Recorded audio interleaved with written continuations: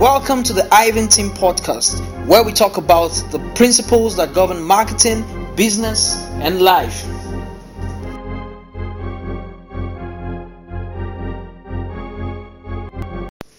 Welcome. My name is Mosun Johnson, and we're going to be talking about marketing today. Here's the truth about all businesses, small or great.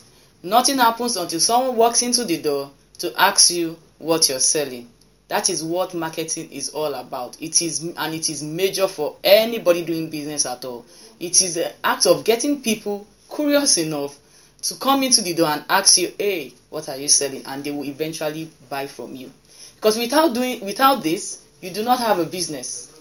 Marketing, as you and I know, is the lifeblood of any business. Be it a law firm, an IT firm, an accounting firm, name it. Marketing is major for any company at all.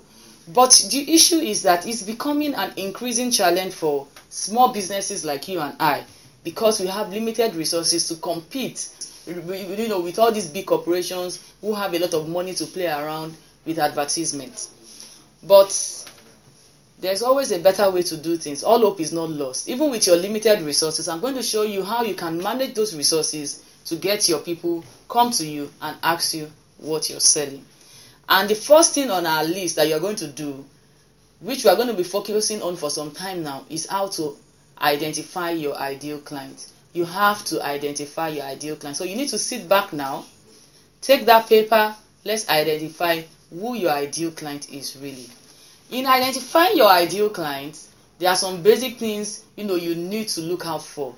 Number one is their gender, their income, where do they live, where do they go to work, what is their pain, what keeps them up at night, because that is major for us. What keeps them up at night? What is it what are they looking for? What is their pain? Because that is what we are going to create a solution for.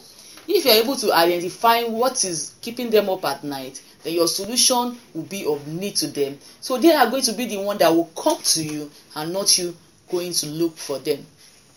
So what I'm saying in essence is that when you're starting up a business, you need to sit back and identify who your ideal client is, know them very well, know their pains, and it's your solution you are going to create.